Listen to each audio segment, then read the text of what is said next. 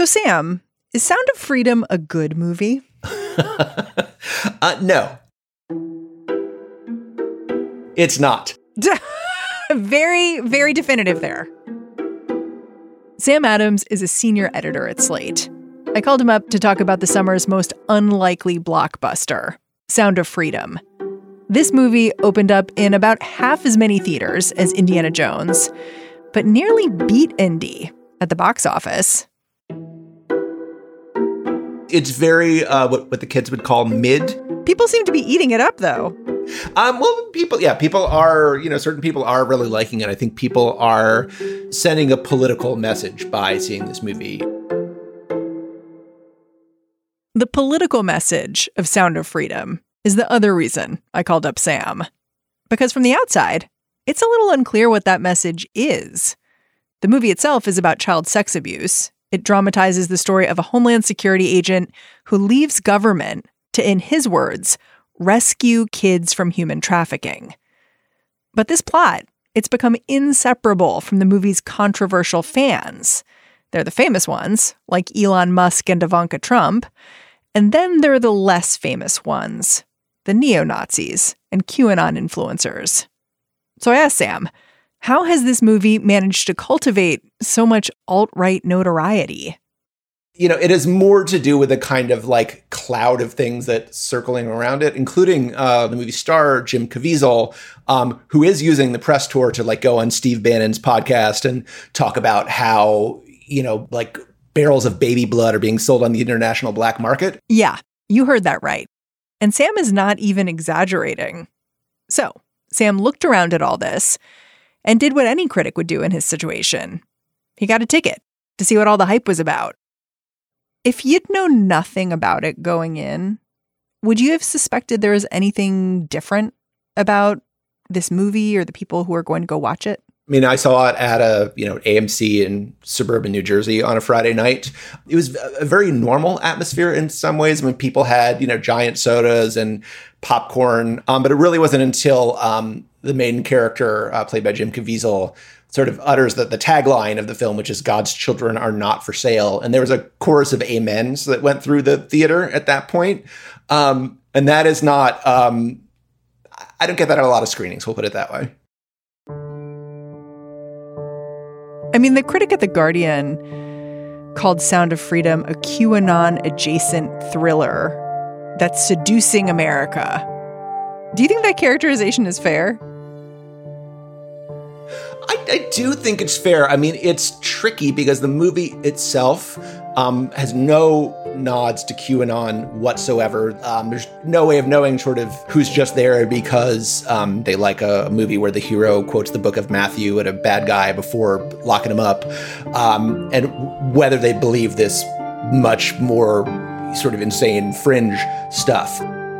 But it lends itself to being attached to QAnon-type beliefs, I guess I would call them. Today on the show, how this crowd-funded movie cultivated a right-wing fan base and sold a whole lot of tickets in the process. I'm Mary Harris. You're listening to What Next? Stick around.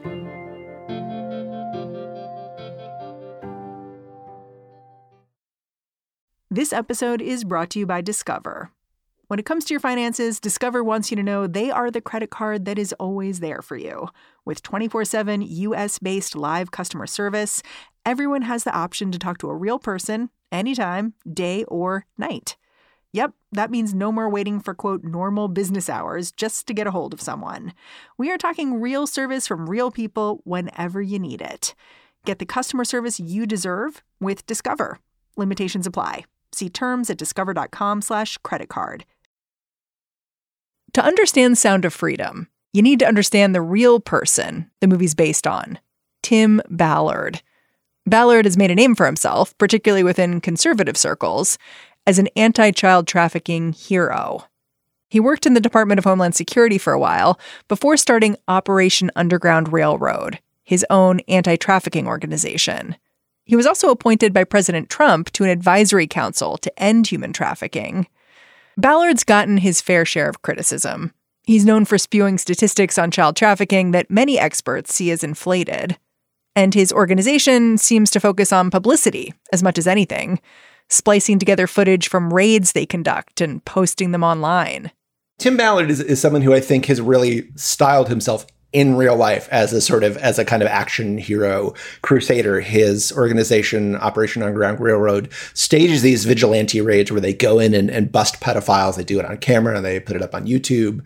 But they've really been criticized by people who have been trying to fight human trafficking, child sex trafficking for much longer, that these methods are not only ineffective, but in some cases even counterproductive. These are methods that are organized for sort of short-term effectiveness and on-camera heroics, and not really dealing with the root problems of why people end up getting trafficked. So he does, it's a very sort of satisfying in a kind of vigilante action movie kind of way. I mean, he's somebody who was kind of making his own movie before they made a movie about him. And just the plot of this story, it's really about his quest to help one little girl. Is that right? Yes, he is a Homeland Security agent sort of hunting pedophiles in the U.S. Because you can sell a bag of cocaine one time to a child 5 to 10 times a day. God's children are not for sale. So he arrests this one guy and sort of conducts a sting operation, poses as a fellow pedophile to convince him to have this young Honduran boy imported into the U.S. for sex. Busts them, rescues this boy, but then the boy says, hey, they also have my sister. And Homeland Security, the U.S. government says, look, our hands are tied. This is a different country. So then he has to go rogue on like a classic 80s action hero. We're Homeland Security. We can't go off rescuing Honduran kids in Colombia. Which means she'll disappear for good. And go down to the country and sort of save this girl. How did someone decide to make a movie about this guy? It's been in the works. I mean, they started writing it in 2015. Sort of what happened is it was made for Fox completed in 2018, I believe slated for a 2019 release. Then Disney bought Fox, and they put it on the shelf. For the people who were supporting this movie, that is, yet another indicator of this sort of Hollywood elitist conspiracy to downplay the threat of child sex trafficking. You could just as easily say that, Disney's a sort of major studio corporation, and this sort of, low to mid-budget, non-genre, non-franchise action thriller is just that's not what movie studios release in theaters anymore. They're pretty much totally out of that business. You mean they're trying to keep them from me? Yes, they are. They're trying to put them on, hide them in places like Netflix and Hulu, where it's impossible to see them. Eventually, after Disney dropped it, the movie got picked up by Angel Studios. Who are they? Angel Studios bills themselves as sort of, I think the phrase on their website is sort of the leading alternative to Hollywood right now. They are, just an upstart studio, sort of equity VC financed, that is going after this faith-based market. And that's the strategy they used to buy this movie back from Fox and get it released. They did I think they had 700 crowdfunding members giving as little as $10 to get it back, which is, I guess, a good way to sort of spread out your investment. But also, I think it's really smart because it gives so much of what makes this movie, has made this movie a success, is that people really feel sort of literally and metaphorically invested in its success. Yeah, it creates an audience. Yeah, I mean, the people who gave money to see this movie in theaters, they are attached to it now in a way. And, really started to make news when it opened on the 4th of July, and beat Indiana Jones for that one day. And part of the reason it did that, I mean, there were a lot of sold out screenings all over the country, but it's also because at the end of the movie, Jim Caviezel, the star, comes on screen and sort of talks about the importance of the movie and introduces what they call the Pay It Forward program, which is where you can, scan a QR code off the screen and buy tickets for other people in advance, people who purportedly might not be able to afford it or whatever. So it is really giving that audience a sense of belonging that I think that conventional movie releasing just isn't doing at this point. Let's talk about where it gets more problematic. And I really think, we've talked about Tim Ballard and how he's doing these operations that are problematic themselves. He's connected to Donald Trump. But I really think with this film, the problematicness revolves around its star, Jim Caviezel. You've talked about him a little bit.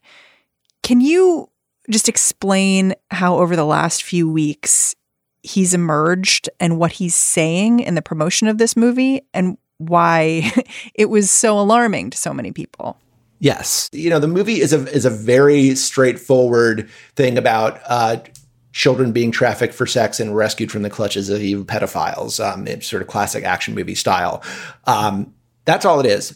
What is being tacked onto that, especially through Jim Caviezel and the promotional appearance he's making for this movie, he is a well-known public sort of advocate of QAnon and those sorts of beliefs. He is someone who believes that children are trafficked not for sex, but because so their body parts can be rendered into these magical substances, which the ultra wealthy use to make themselves sort of functionally immortal. He calls it the adrenochrome empire. Yes, exactly. So everybody seeing this movie knows that. They know who Jim Caviezel is. They know that those are Jim Caviezel's beliefs. He is using his press tour for this movie to talk about them further. And what the movie does is I think it just sort of leaves room for that to be a possibility. It just, the movie stirs up a lot of concern, some of it legitimate, some of it hysterical. I mean, it paints this very sort of very frightening and often inaccurate picture of like how child sex trafficking happens. It gets people really worked up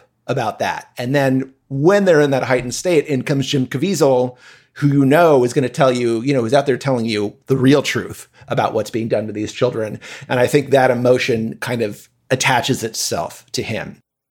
Well, and he went on, as you said, Steve Bannon's podcast to promote the movie. And I feel like when you're doing that, it's clear what audience you're trying to reach, who you're trying to activate. Yes, right. And I think that is a sort of wink and a nod understanding between the film and its audience. There's no way of knowing sort of what percentage of the audience that is. And I think it's probably pretty small in some cases. I don't think that the theater I went to in Cherry Hill, New Jersey, a county that went 2-for-1 for Biden in 2020. I don't think that theater was necessarily crammed full of QAnon adherents, but I think it is basically a movie and certainly the whole cloud of stuff around it kind of gives aid and comfort to those sorts of beliefs.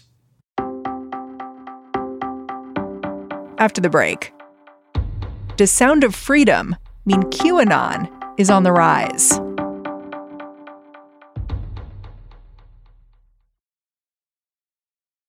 After talking to Sam Adams, I had a whole bunch of questions. Not so much about Sound of Freedom, but about the conspiracy theories this movie seemed to be breathing new life into. So I got the Washington Post's Will Sommer on the line. He's written a book about the rise of QAnon. It's called Trust the Plan. He laid out the group's origin story. So in 2017, this online figure named Q pops up and starts issuing these clues that are really picked up by Trump supporters. And they think, in short, that it lays out a world where world elites torture children in sexual satanic rituals and drink their blood. And that someday there's going to be sort of a Trump fascist takeover, and that all of these villains in the Democratic Party and banking, all this kind of stuff, will effectively be executed. But they like that. And so QAnon was kind of the high moment of QAnon was during the Trump administration. And they were really shaken when Trump left office because he was so key. Him being president was so key to their vision of the future. But we're seeing, especially as we head into 2024 and as we see Donald Trump gear up to run for president again, we're seeing that QAnon, I think, is coming back. And I think Sound of Freedom is helping to fuel that. You've mentioned this QAnon resurgence. Can you just tell me what that looks like? Because I'm not sure I've seen it yet. Sure. I mean, I think we can look at it in all sorts of different ways. I mean, we can look at it in the broader anti-LGBT backlash. This idea that there is like a sort of nefarious national or global plot to molest children. I think we wouldn't be looking at a lot of that language if it weren't for QAnon. Donald Trump is posting QAnon memes all the time on Truth Social, pictures of himself wearing Q buttons. And just anecdotally, Sound of Freedom, the article I wrote here at the Washington Post, provoked, and other articles about the movie elsewhere, has provoked this kind of like real like halcyon days of old QAnon type backlash. I mean, just the waves of harassment and negative tweets, and I mean stuff that's not that serious, but it really takes me back to the old days of QAnon, where I think it kind of has the gang getting back together feel to it. You've said that even though this movie isn't exactly about QAnon, in fact, it does not mention QAnon, any of that, the context is important. Why is that? Absolutely. I mean, so the idea of this rampant sex trafficking is really key to the QAnon mythos. I mean, they think that people like Hillary Clinton and Tom Hanks and George Soros are all essentially drinking children's blood, and these children are sex trafficked. And that might seem kind of like a non sequitur here, but it's relevant because Jim Caviezel, the star of the film, appears to be, based on his statements, a pretty hardcore QAnon believer. And he also thinks that Tim Ballard, the guy he plays in the movie, is a sort of a hero in QAnon. And so, Sound of Freedom's defenders will say, well, this movie isn't about QAnon. And if you only go on what you see in the movie theater, that's true. Jim Caviezel, however, among other people, is certainly convinced that this is a QAnon movie. Like Sam Adams, Will says it's especially shocking the way Jim Caviezel seems totally bought into the idea that somehow elites are draining kids' adrenal glands. Will first heard Caviezel talk about all this back in 2021. Caviezel was appearing at a QAnon-adjacent convention to talk about Sound of Freedom. Yeah, I was there. It was in Tulsa, Oklahoma, and he gave a speech. And I said, well, this is like kind of a QAnon-y thing, but, maybe it is just about this anti-sex trafficking effort. And then Caviezel gets up there and he says, look, this Tim Ballard guy, he's stopping children from being adrenochromed. It's the worst horror I've ever seen, is Screaming Alone, even if I never, ever saw it. And the crowd goes wild, thousands of people. This is one of the best films I've ever done in my life. But I think that really shows the fact that Jim Caviezel is talking so casually about this. It really shows how deep he is into this whole movement, that he's not just like, oh, yeah, I heard about this QAnon thing. He's saying, he's like, they're drinking the blood in the satanic ritual, stuff like that. How have you seen this kind of, I don't know, I guess I'd call it paranoid thinking, like in terms of the release of Sound of Freedom? Like, I know there was this one case of the AC was out in the theater, so the theater refunded people's tickets, and it prompted a whole TikTok conspiracy about what was going on there. Like, did you see that and think like, oh, okay, the gears are back in motion? I really did, yeah. And so this was a popular TikTok that got a lot of circulation. Is these women leaving Sound of Freedom, and they said, well, we were going to go see Sound of Freedom, and then the AMC the theater chain canceled our tickets shortly beforehand with no explanation. So we showed up anyway, and they said, well, yeah, the AC is out, so we figured you wouldn't want to see the movie. And we said, well, we'll still go see it. And so we saw it. On a Friday night. There was air conditioning in the lobby. There was air conditioning in the hallways. There was air conditioning in the bathrooms, not the theaters. I smell something stinky. And so rather than, I think, what the average person would say was, oh, okay, I guess the AC broke. This became kind of a larger conspiracy about, I think they broke the AC or just lied and canceled our tickets because they don't want people knowing the truth about Sound of Freedom. So this idea, there's this, I'm going to paraphrase here, but there's this academic definition of a conspiracy theory that everything is connected and nothing is a coincidence. And so in this way, and we see this sort of thinking more broadly in the conservative movement right now, that anything that happens, it's not that, happenstance or these various systems and all these kind of the various causes and effects of the world. It's that, if the AC's out, it's because there's a nefarious hand at play. Yeah, it sounds a little bit like you're saying this film is creating like a high school reunion kind of environment for people who are true believers. I think that's true. I think we're seeing sort of some unity between what you might consider like a hardcore QAnon believer and these QAnon leaders online, and then people who are more kind of like mainstream Republican figures who are using Sound of Freedom as sort of an opportunity to say, why are these liberals so upset about sex trafficking? And of course, really, it's not that, it's the sex trafficking aspect. It's just pointing out that I think that that Jim Caviezel appears to be a pretty devoted QAnon believer. As someone who's studied QAnon and conspiracy theories kind of more generally, is this how they stick around with events like this movie?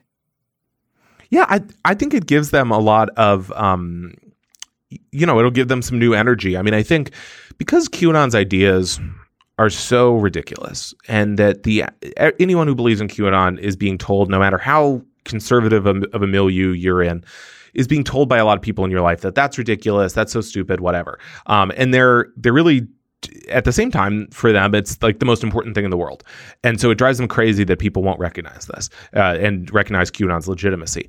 So you have to have these moments where it does feel recognized and validated. And so in this case, it's having a movie like this that while in the movie itself, they don't say QAnon's real, but you have this successful movie star saying this.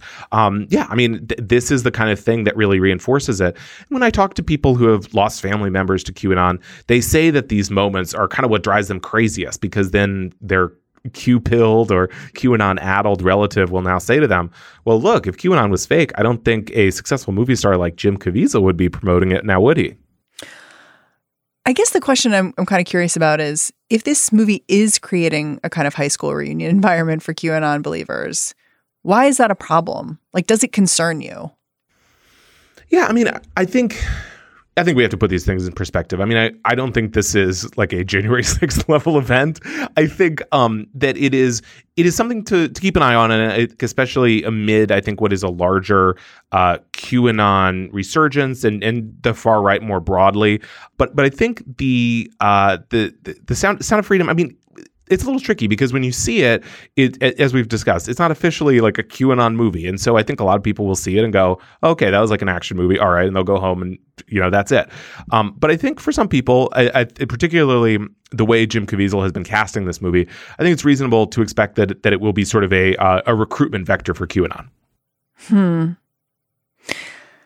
When does concern about a movie like Sound of Freedom cross over to being paranoia?